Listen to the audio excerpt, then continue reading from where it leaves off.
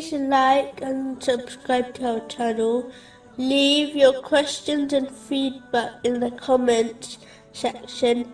Enjoy the video. It is important to note, while gaining knowledge, it is very important for one to reflect constantly on their character and struggle to eliminate any bad characteristics and replace them with the blessed qualities of the Holy Prophet Muhammad, peace and blessings be upon him. Without this struggle, knowledge may cause more harm than good. Knowledge is like water, which is showered upon a tree. If the tree contains good qualities, it will produce fruits that are pleasant in smell, appearance, and taste. But the opposite type of tree will only produce poisonous and unpleasant fruits.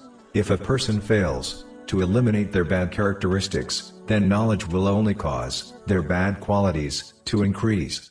For example, if someone possesses pride, then acquiring knowledge will only make them more proud of themselves.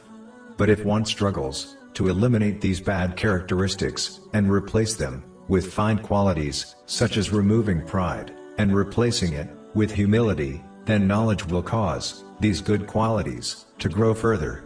One only needs to turn the pages of history to understand this. For example, Qarun was a highly intelligent businessman, but because of his bad characteristics, such as pride, his knowledge only caused him to reject the fact that his wealth was a blessing from Allah, the Exalted, which led to his destruction. Chapter 28, verse 78. قال إنما أوتيته على علم عندي. He said, I was only given it because of knowledge I have. On the other hand, when Abu Bakr Siddiq, may Allah be pleased with him, struggled to adopt the characteristics of the Holy Prophet Muhammad, peace and blessings be upon him, his increase in knowledge only caused these qualities to enhance further. The following verse can be interpreted to mean that when one twists religious knowledge according to their own desires, it creates jealousy and leads to divisions within the community. Chapter 42, verse 14.